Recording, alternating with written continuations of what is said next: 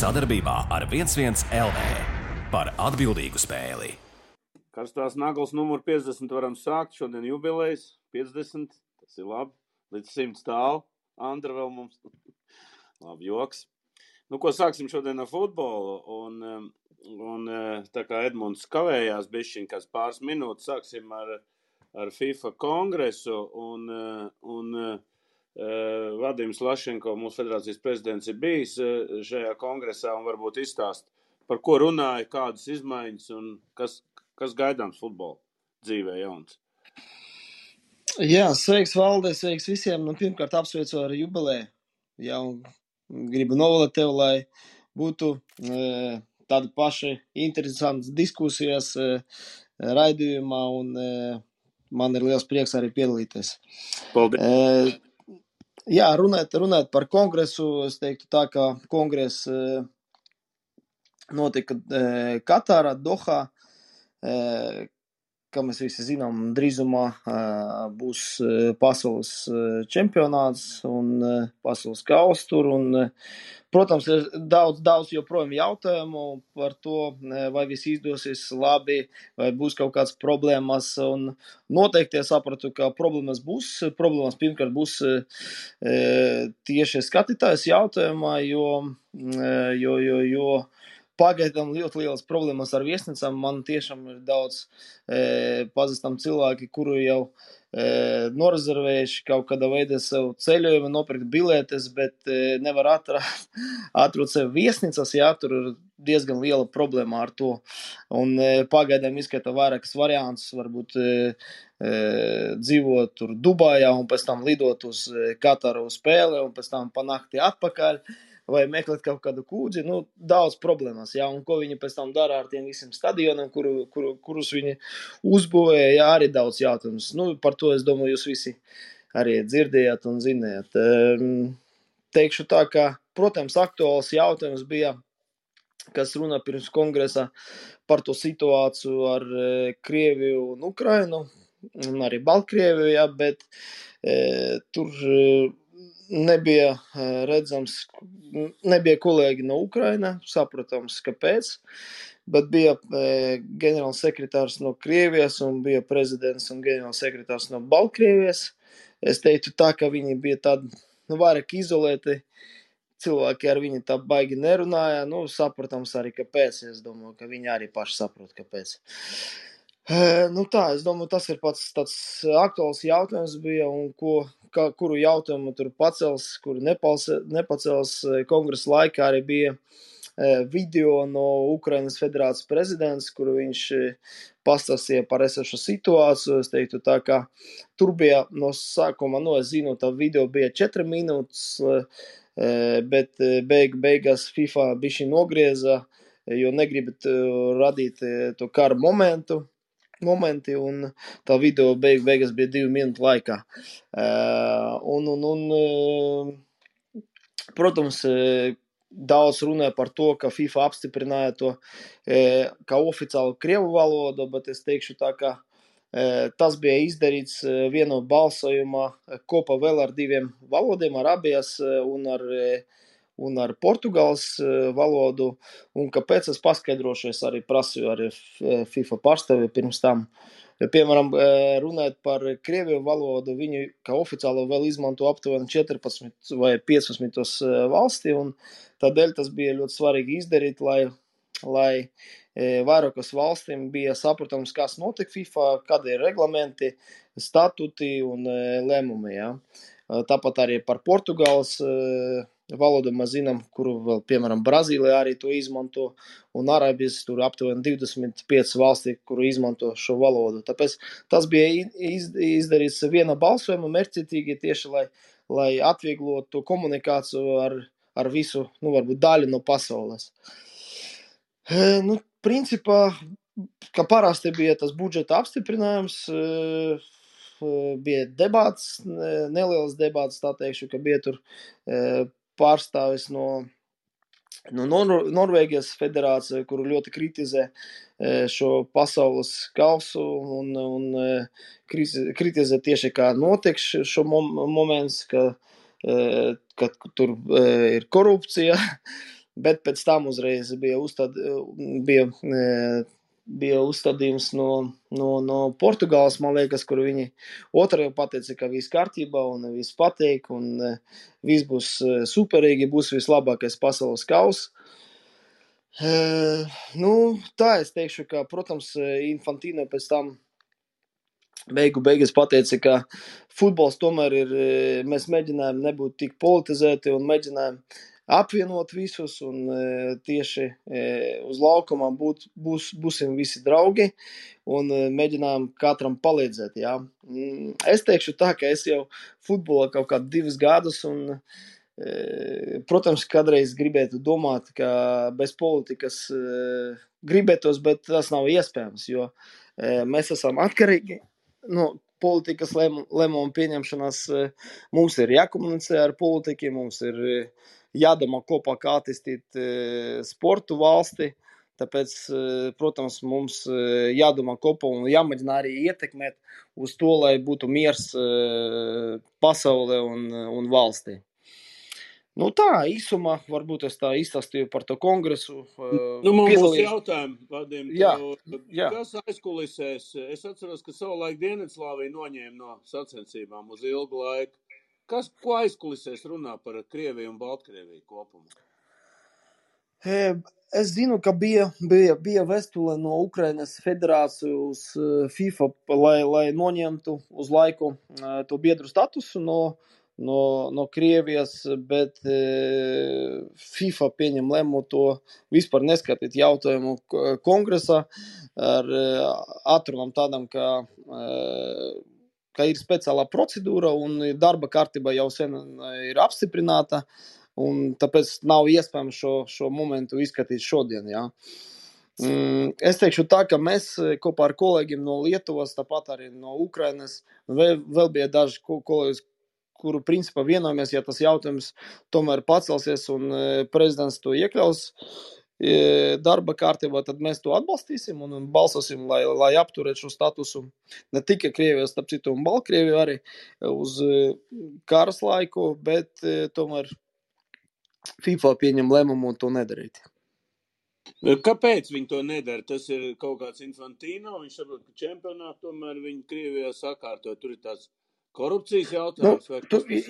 Tu zini, man arī pajautāja šo jautājumu viens mans draugs, bet es teikšu tā, ka tur tajā laikā, kad bija pieņemts lēmums par Krieviju, tur bija Blaters tajā laikā, jā? Jā, bija. Un šajā kontekstā, Infantino, nebija tik liela ietekme varbūt uz šo momentu. Man liekas, ka viņš vēl tajā laikā strādāja UEFA, jā. Tāpēc, es domāju, ka pirmkārt ir speciāla kārtība, kā to jautājumu pacelt, un arī beigas, kas bija interesanti, Infantino beigas kongresa uzprasīja, vai ir vēl kaut kādi jautājumi kādam, jā.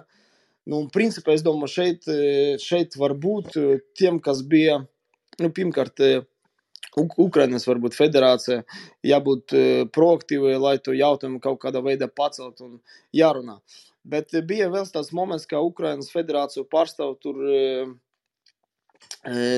saprotu, bija pārstāvis kongresā, bet viņi paši bija attālināti internetā, jā. Es viņus neredzēju, tikai sarakstījos WhatsAppā, un es teikšu tā, jā, viņi daļai bija, protams, neapmierināti, bet es teikšu tā, ka viņam šobrīd ir citas lietas, un galvenās prioritātes tomēr ir, lai izdzīvot un pēc iespējas ātrāk pārdzīvot visu to situāciju un kad teikt, mēģināt kārtot savas lietas iekšā, nevis domāt par kaut kādam lietas ārpus Ukrainas, kas notiek. Tā, man ir jautājumi. Kas grib uzdot jautājumus Vadimam? Lūdzu. Man būs viens jautājums, ja drīkstu. Jā, protams. Vai bija kādas runas, teiksim, ja Krievija piedalīsies, lai tur būtu kāds tur speciāls, teiksim, tā likums, lai viņi nebūtu vienā izlozē, vienā grupā kopā ar Ukrainu? Vai bija tāds jautājums? Vai tas bija izskatīts? Viņi nevar būt viena grupa, jo Krieviju taču jau noņem no čempionāta. Ja tu atceries, tur bija lēmums no FIFA, un ka viņi noņem Krievijas no tās kvalifikācijas, jo viņam bija jāspēlē ar Polijas izlase un pēc tam FIFA pieņem lēmumu viņus noņemt no trases. Ja? Un tāpēc, principā, šobrīd pastāv situācija tāda, ka viņam jāspēlē ar Valēsu.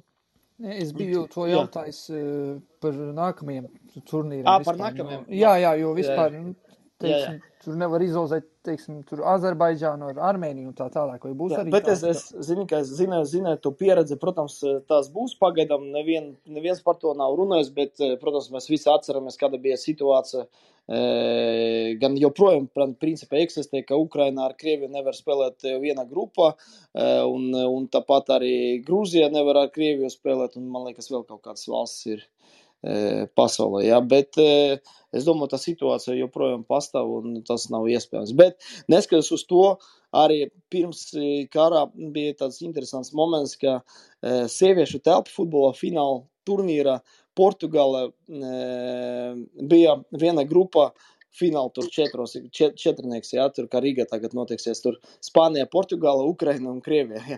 Viņam bija jāspēlē viena grupa un pēc tam tieši notieksies viss tas, ko mēs zinām. Bet, protams, es domāju, ka šobrīd tas nav iespējams un viņi to saprat, bet oficiāli par to nav runājis neviens. Kāds vēl grib kaut ko uzdot? Edmund? Es tikai varu piebilst labāk ar pirmkārt visiem, piebilst, ka jā, vēl Spānija, Gibraltārs nevar būt vienā grupā, un kas attiec uz Krieviju, Ukrainu, tad jau arī jau labu laiku tās nedrīkst ielūzēt vienā grupā, ko arī Vadims pateica.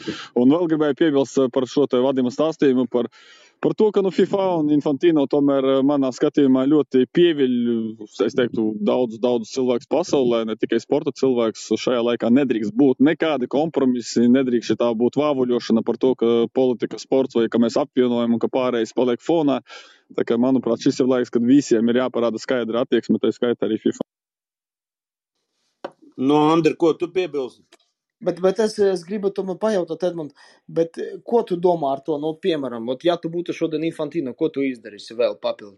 Es, protams, ka izskatītu Ukrainas piedāvājumu par biedru statusu atcelšanu. Iespējams, ka terminētu vai vienkārši noņemtu biedru statusu līdz nākamajam lēmumam, kad situācija... Tam es piekrītu, Jā, jo pateikt, ka tas nebija darba kārtībā, tas kaut kāds komunisms, piedodiet man, jo tas ir karš nosacīti tāds apstākļus, ko pirms tam neviens nezināja, neparedzēja, kāpēc neizskatīt šo jautājumu. Un ne tikai izskatīt, bet arī pieņemt konkrētu.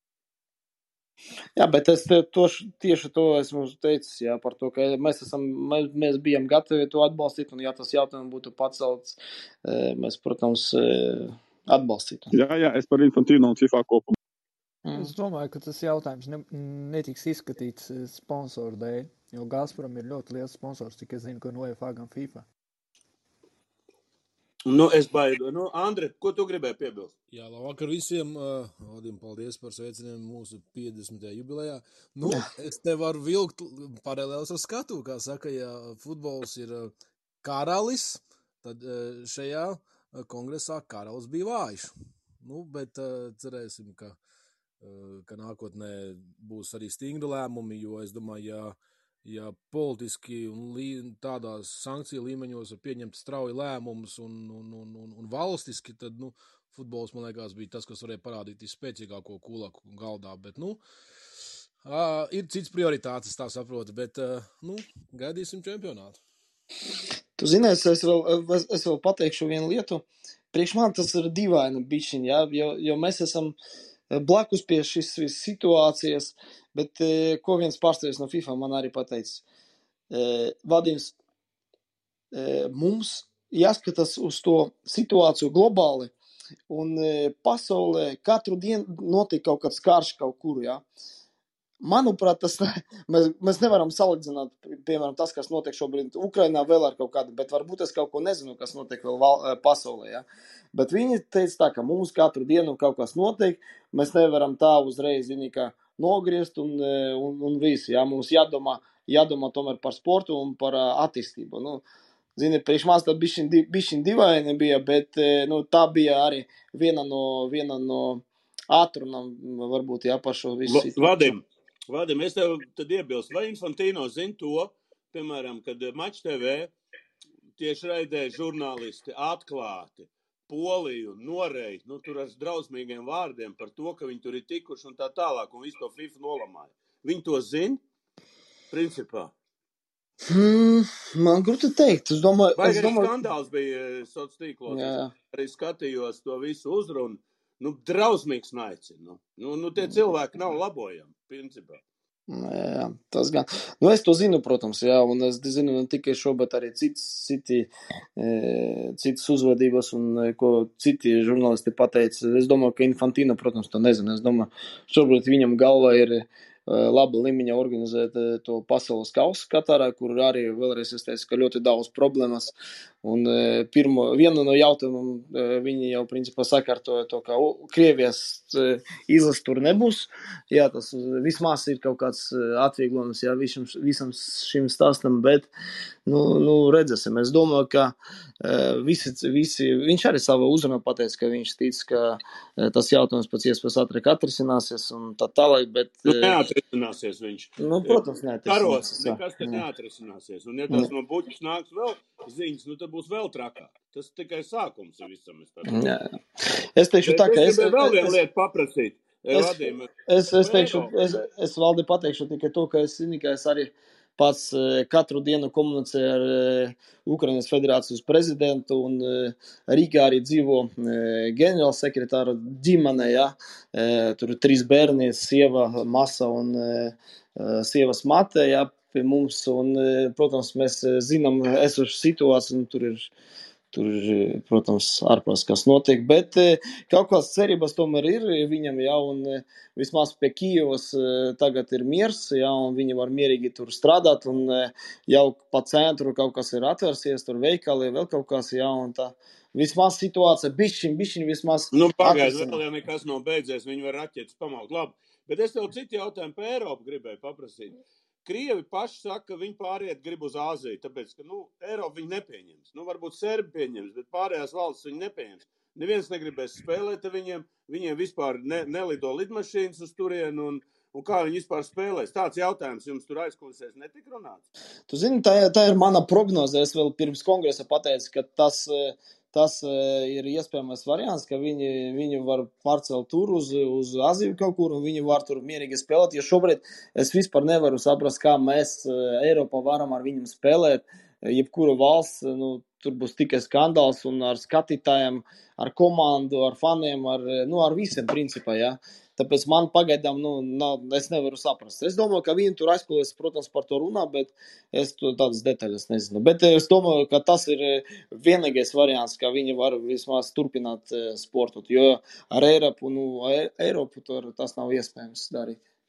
Labi, paldies, tātad iesim tālāk virslīgi. Edmunds, mūsu speciālais korespondents pa virslīgi. Edmund, tavs prognozes nepiepildās, bet mans piepildās. Atspēko man lūdzu. Kurus tieši tagad paskaidro? Par Sagrānu, tu domā? Ļoti sīvs čempionā. Jā, par to tas ir, starp citu, mans lielākais prieks kopumā.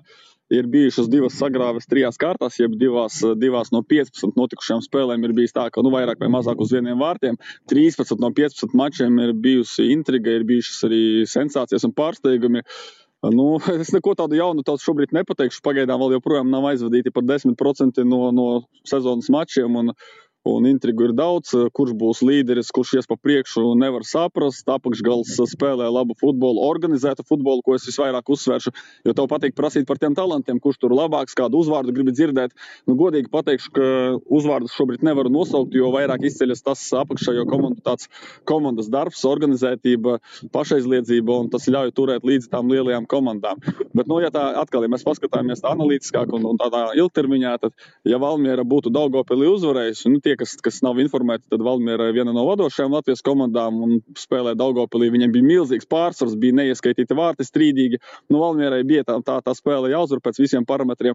Tad jau šajā brīdī mums būtu tas paredzētais piecinieks, ko es prognozēju, ko mani kolēģi prognozēja, kur vismazāk punkti būtu šajā pieciniekā 6 punkti. Un Daugavpilī būtu 3 punkti, kas būtu visvairāk no apakšgala komandām. Tā kā jau tur tā veidotos pamazām tā mazā starpības starp top 5 un apakšējo piecinieku. Bet Daugavpils noturēja Valmieru, Daugavpils savāca 4. punktu un Valmiera ar 4 punktiem. Un tā kā Valmierai tas sezonas sākums padevies punktu ziņā neveiksmīgs. Bet viss ir priekšā, visas spēles ir interesants un tos var tikai atkārtot. Man tagad ģirtam būs jautājums. Mēs šodien Mārvi Pakovs arī taisījām blogu, kaut kā ierakstu, Un mēs teicām, ka, man liekas, pirmo reizi pēc 3 kārtām ir 4 čempionu titulu tādi pretendenti. Ko tu domā par to visu? Jo tu vismaz vienam punktu noņēmi. Nu, labvakar visiem. Es tāpat kā Edmunds teikšu, ka tad šobrīd tāda mānīga situācija, kamēr spēks ir, kamēr uz emocijām, gan jau vēlāk lietas nostāsies savās vietās, jo, būsim realisti, visas komandas līdz galam profesionāļi nav. Līdz ar to šādā spēļu maratonā, kas tūlīt tagad sākās, lielai daļai spēlētāji, kaut arī viņi pa futbolu varbūt saņem arī atalgojumu, bet viņi 100% par to izdzīvot nevar. Viņiem kādam ir jāstudē, kādam vēl papildus jāstrādā.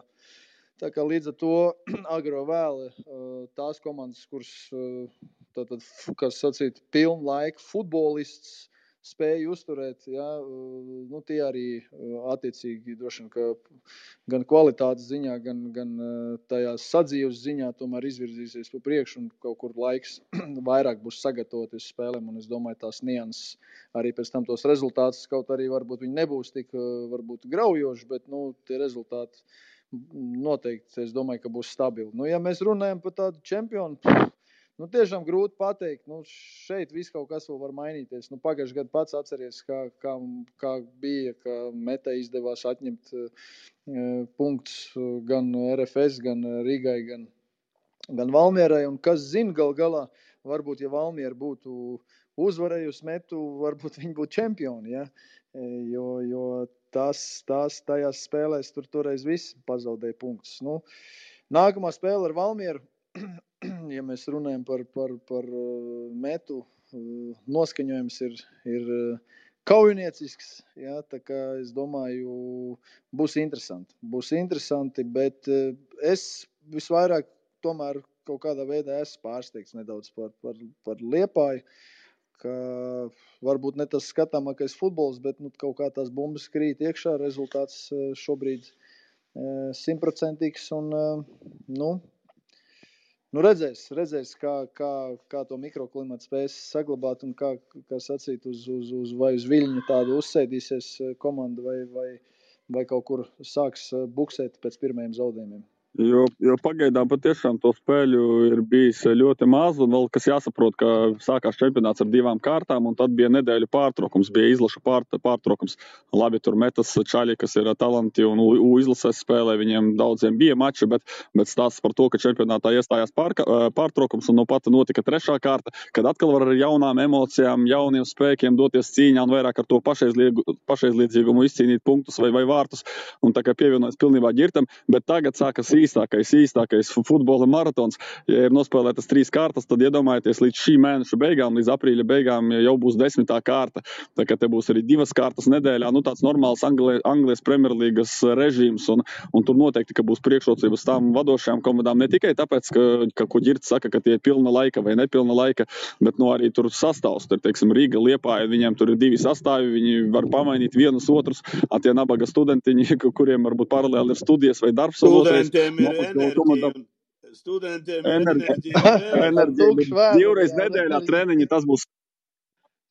Tu zini, es runāju ar dažādiem cilvēkiem, un viņi teica vienmēr, ka tur spēlēt pie Girta, viņam tur ir Lavuška, Hanzas vidusskola, kur nav tik vienkārši uzvarēt viņus, un tiešām man ir liels prieks, ka katra sezonā mums tur ir tādas intrigas, un tieši Metā, un es teikšu tā kā arī Tukums, es domāju, ka parādīs intrigas un būs liels cīņas un aizraujošas spēles, tieši ar līderiem, un nebūs vienkārši visiem, bet esmu arī, es teikšu, ka tas nav pārsteigums priekš manī, ka Liepa vadība šobrīd, jo viņam izdevās saglabāt savu sastāvu un vēl viņi papildināja varbūt ar, piemēram, Karašausku, kurš jau parādīja sevi Vislīgā un iesita tieši fantastiski vārtī, kas šodien pietraka varbūt, teikšam tā, kā nacionāla izlase neizdevās, bija 2 varianti tur iesit, bet neizdevās tieši no tiem pozīcijām, bet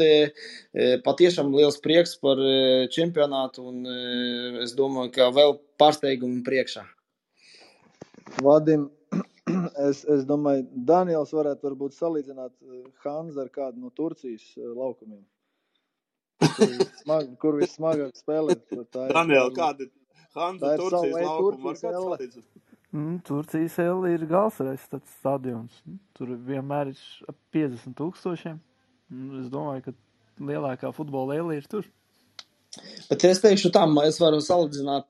Mēs bijām Danijā, kur mūsu U17 spēlē kvalifikāciju elites raunda, un tur viņi spēlē stadionu Silkeborga, kur komanda atrodas 6.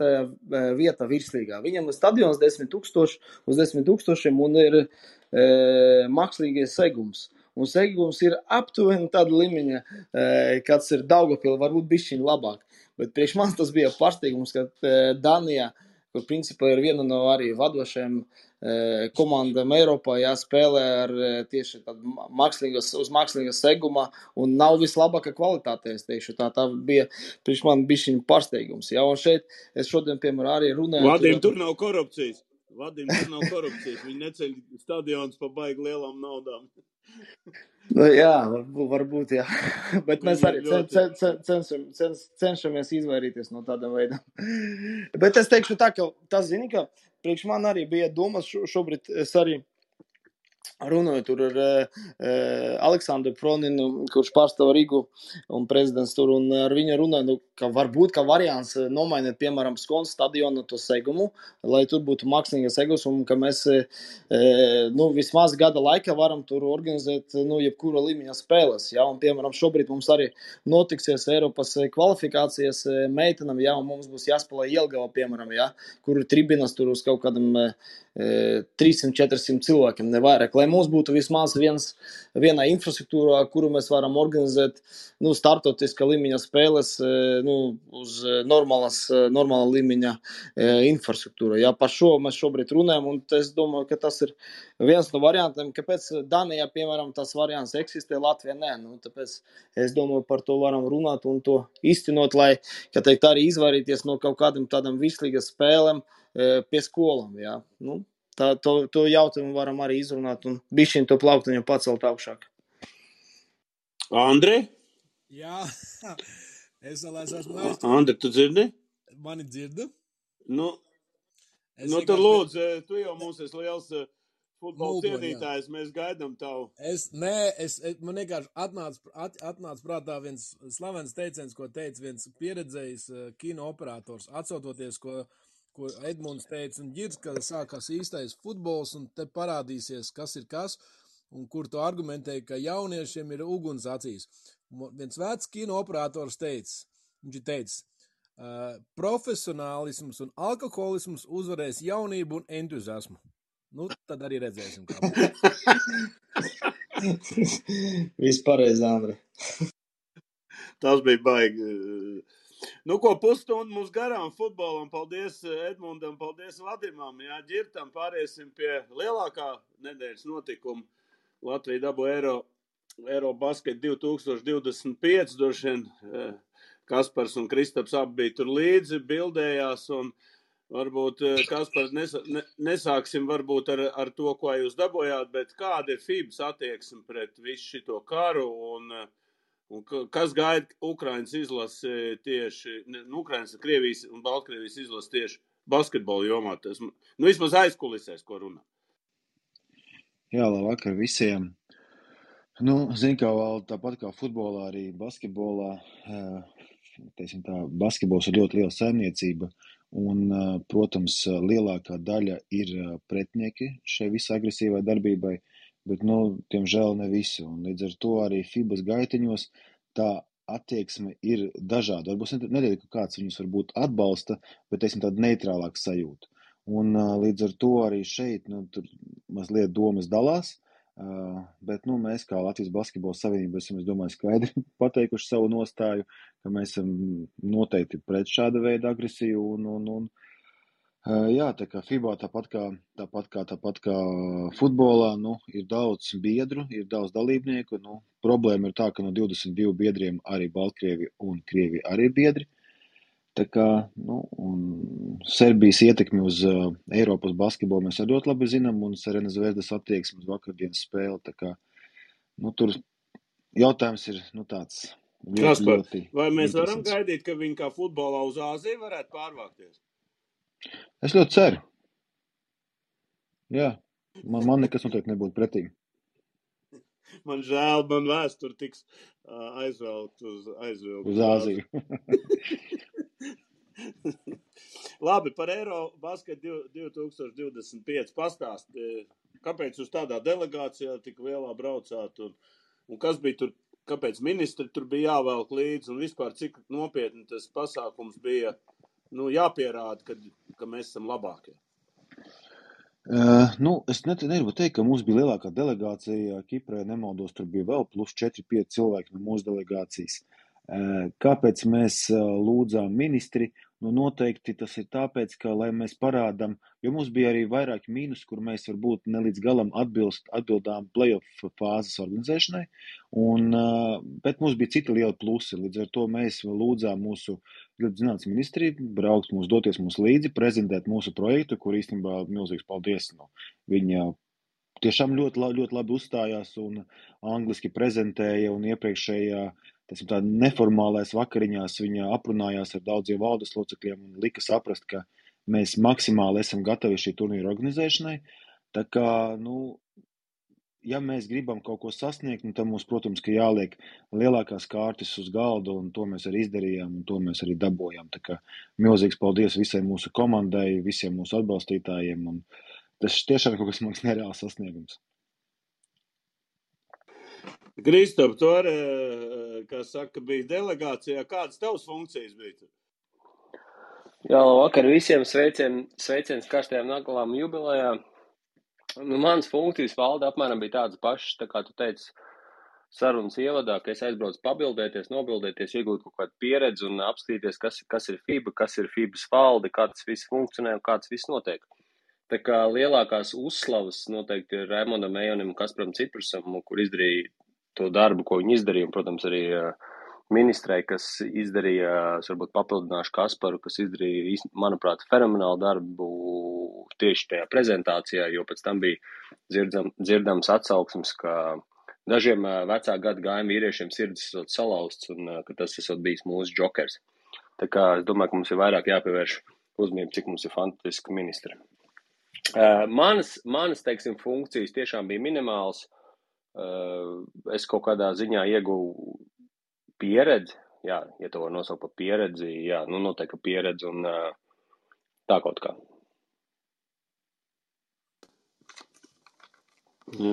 Varbūt kaut ko varētu... Andri, tu gribēji kaut ko piebilst?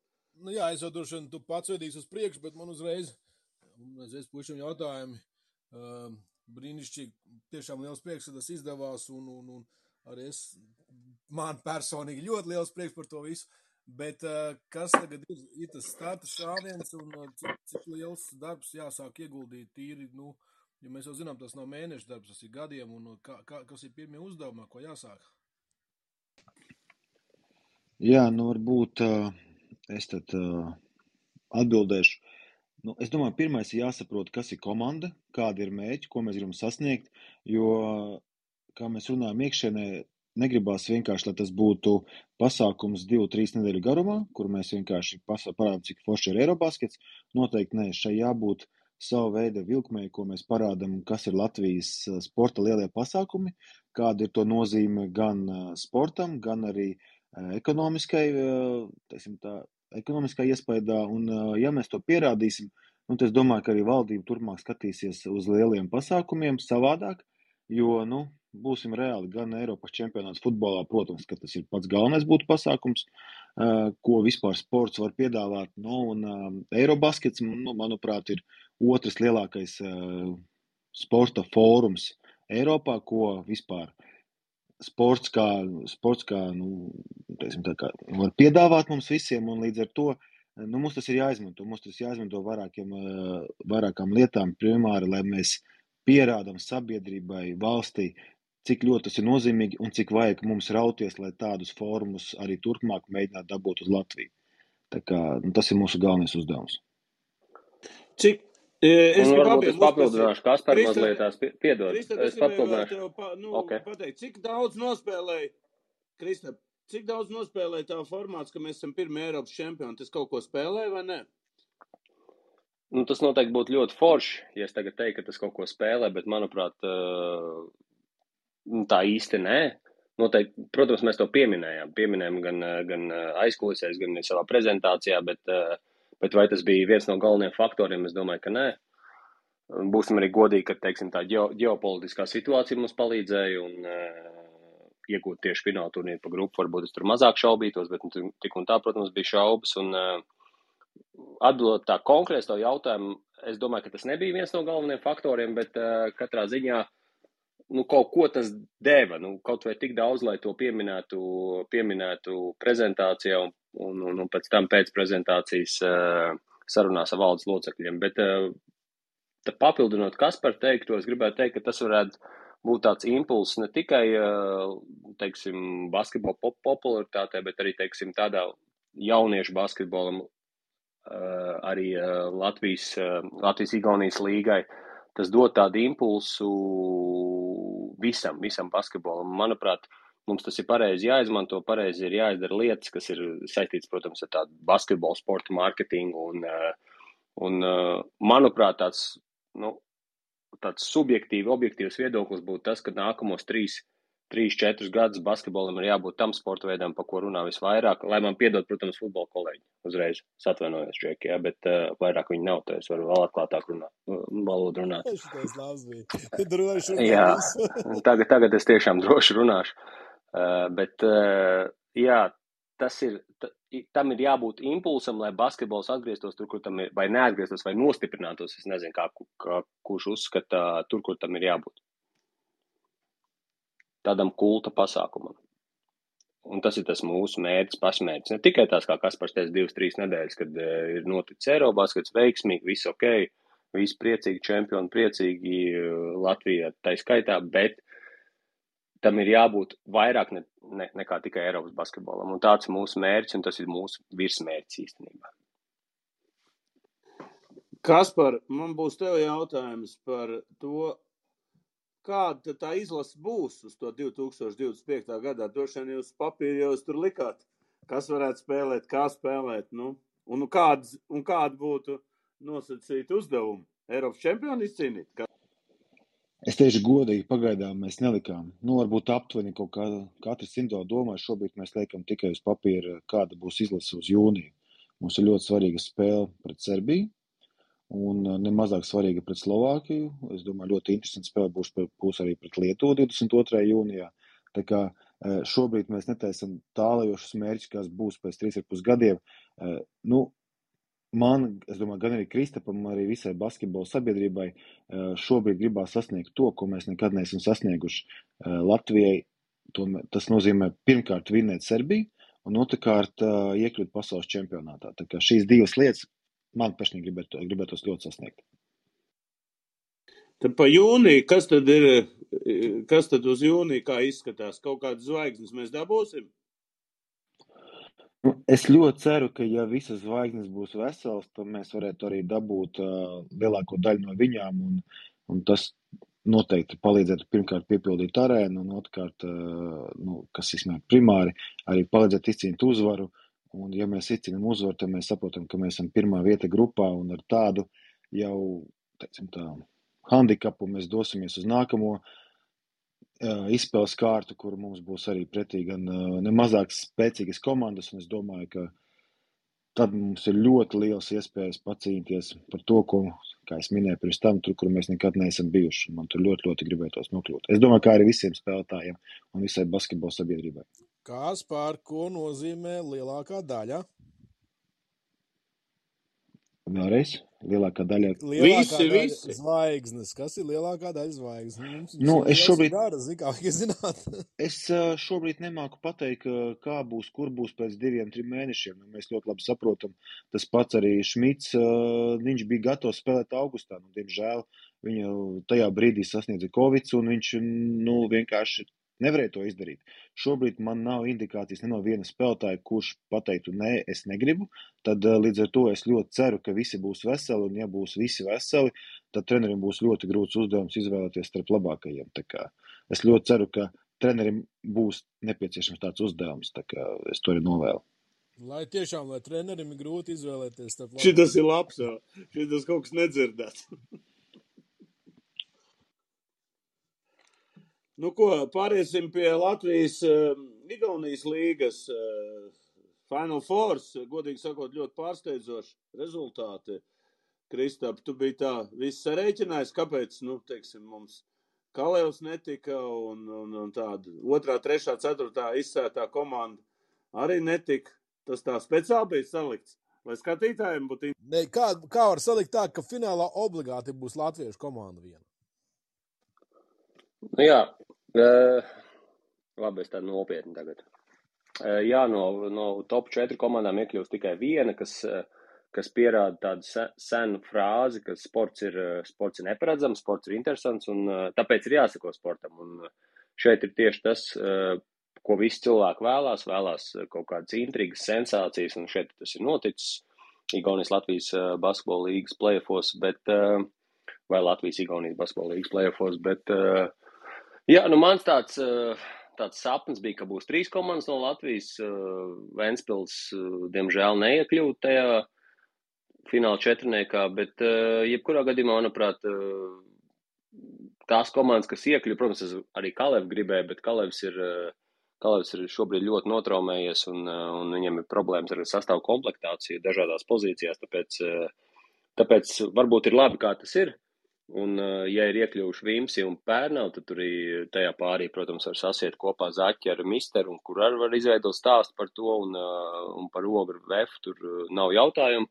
Es domāju, ka būs interesanti, ir super interesants play-offs bijis. Vispār šis pavasars ir tāds basketbolā interesants, arī, teiksim, man ir noteikti jāpiemina Ramirent Nacionāla līga, kur arī visādi brīnumi notikuši, tā kā ir interesanti un ir tāds kārtīgs basketbola pavasars, un es ceru, ka tas turpināsies vēl pāris nedēļas vai, precīzi izskatos, vēl pusotru mēnesi, un būs intrigas, būs sensācijas, būs saspringts spēles, saspringts spēļu galotnes, un tāds basketbols mums ir vajadzīgs, kā kaut ko tādu ir teicis kādreiz, un man šobrīd patīk, kā tas viss notiek, un es arī ļoti ceru, ka izdosies norganizēt foršu Final Four pasākumu.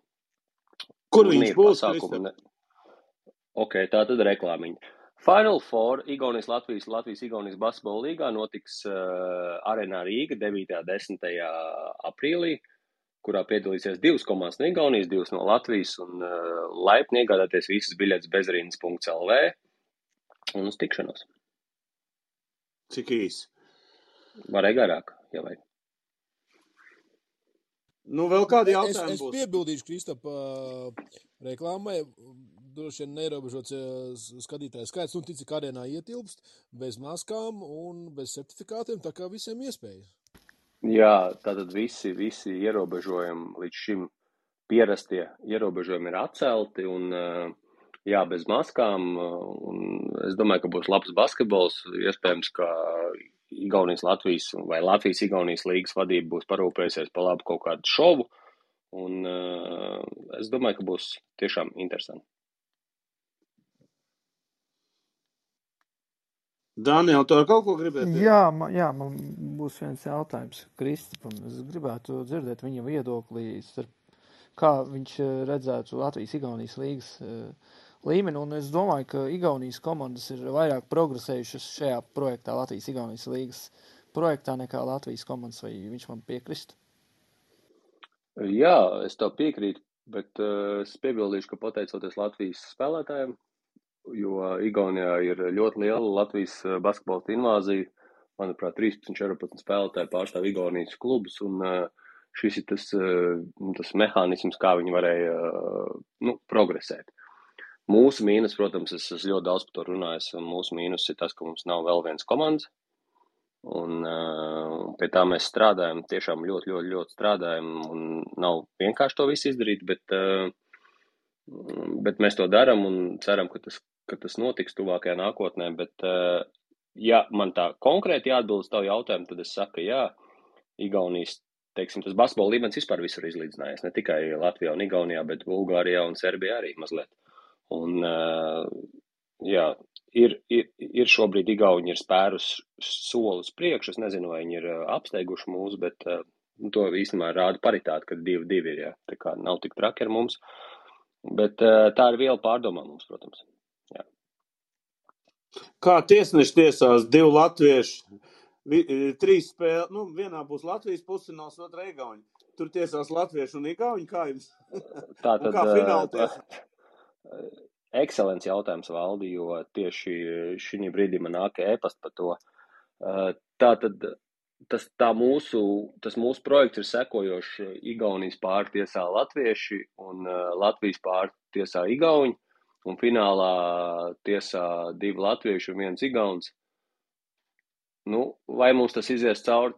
Es nevaru šobrīd to 100% apgalvot, bet jā, tāda ir tā situācija. Varbūt 4 tiesas vai 2? Redz, nē, laikam, ka nē, mēs pieturēsimies pie nolikuma, bet vispār jā, ja ir tāda situācija, ka 2 līgas, es laikam pa 4 tiesešiem būtu, lai nebūtu tāda kašķēšanās. Kas par mani jautājums, vai LBL fināls šogad būs? Tas, laikam, atkal būtu jautājums pie Krista, bet noteikti fināls arī būs. Latvijas čempions. Jā. Būs noteikti, mēs pēc Latvijas-Igaunijas līgas Final Four sāksies Latvijas līgas playoff, kur līdzīgi kā pagājušajā gadā izspēlēs Latvijas čempionu titulu. Tā kā tas arī notiks, būs arī interesants spēles, es domāju, noteikti, jo Valmiera ir pielikusi pēdējās spēles, tā kā viņi, es domāju, arī parādīs zobus mūsu top 3 komandām. Es domāju, ka būs interesanti. Kristam, ko tu piebildīsi? Es varbūt piebildīšu to, ka arī Liepāja ir atkopusies no mikrotraumām, un arī Liepāja ir spēlētājs šajā situācijā, un arī Latvijas universitāte. Tā kā es tiešām domāju, ka arī tikai Latvijas LBL pavasaris basketbola arī būs interesants un pārsteigumiem bagāts. Tā kā tas, kas bija sezonas sākumā, kas par pieminētā Valmiera ir, negluži diametrāli pretēji, bet ļoti progresējas komanda, un no Valmieras mēs arī varam sagaidīt pārsteigumus. Un rudenī, kura komanda, kura pilsēta varētu pievienoties? Es skatos, Saldo jau Blūms spēlē. Tu varbūt arī gribi atsākt Baldo neuzspēlēt vēl. Redz, īstenībā es noskatījos vakardienas spēli, Saldu pret Liepāju. Es teikšu godīgi, man nav izsalkums pret basketbolu. Tādā izpratnē, ka man būtu jāiet laukumā un jāspēlē. Nē, es negribu, bet runājot par pilsētu, ko tu minēji, cerams, ka būs papildinājums, bet es negribētu likt šobrīd savu galvu ķīlā un teikt, ka tā būs, tāpēc es varbūt tā mazliet izvairos, bet man ir tāda sajūta. Mēs esam izdarījuši tuvu maksimumu, lai tas tā būtu.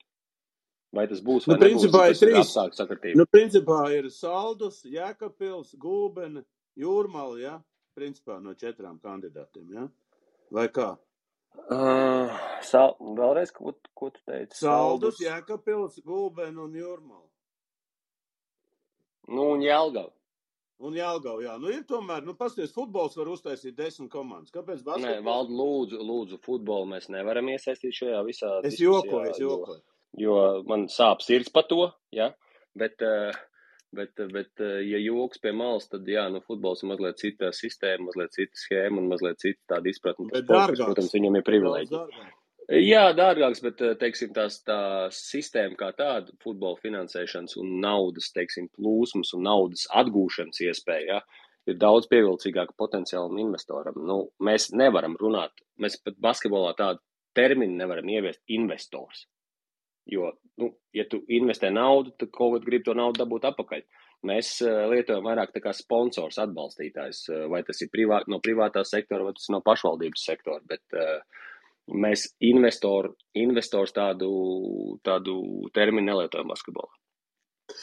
Kristap, jaunā likumdošana sponsorēšanas palīdzēs šīm jaunām komandām iespējamā?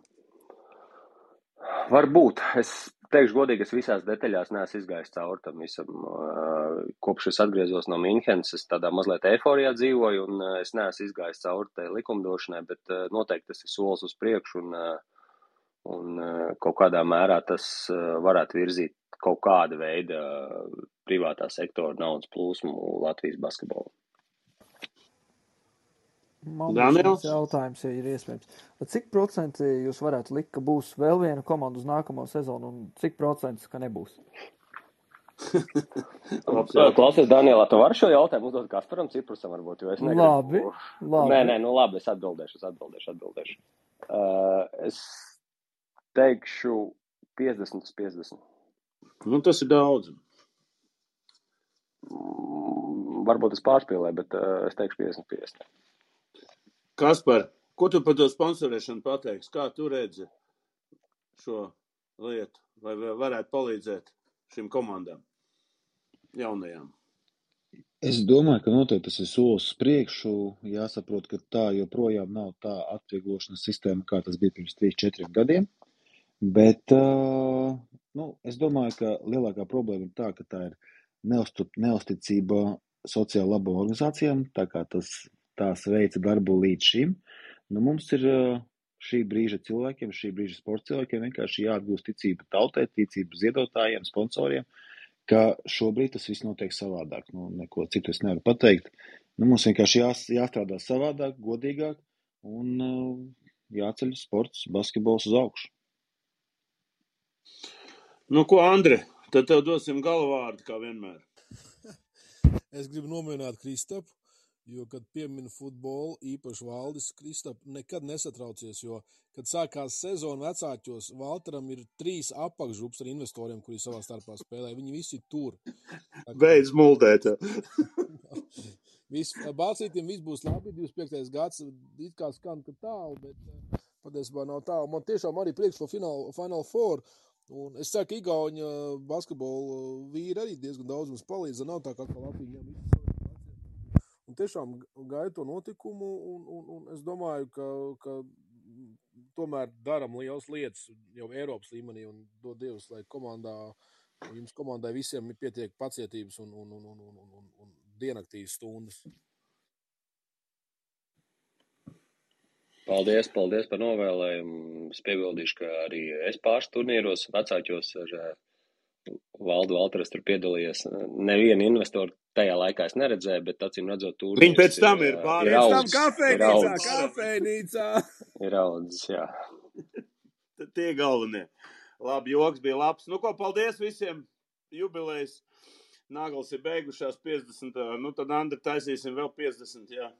Ja būs pieprasījums. Paldies klausītājiem, paldies tie, kas uzstājās.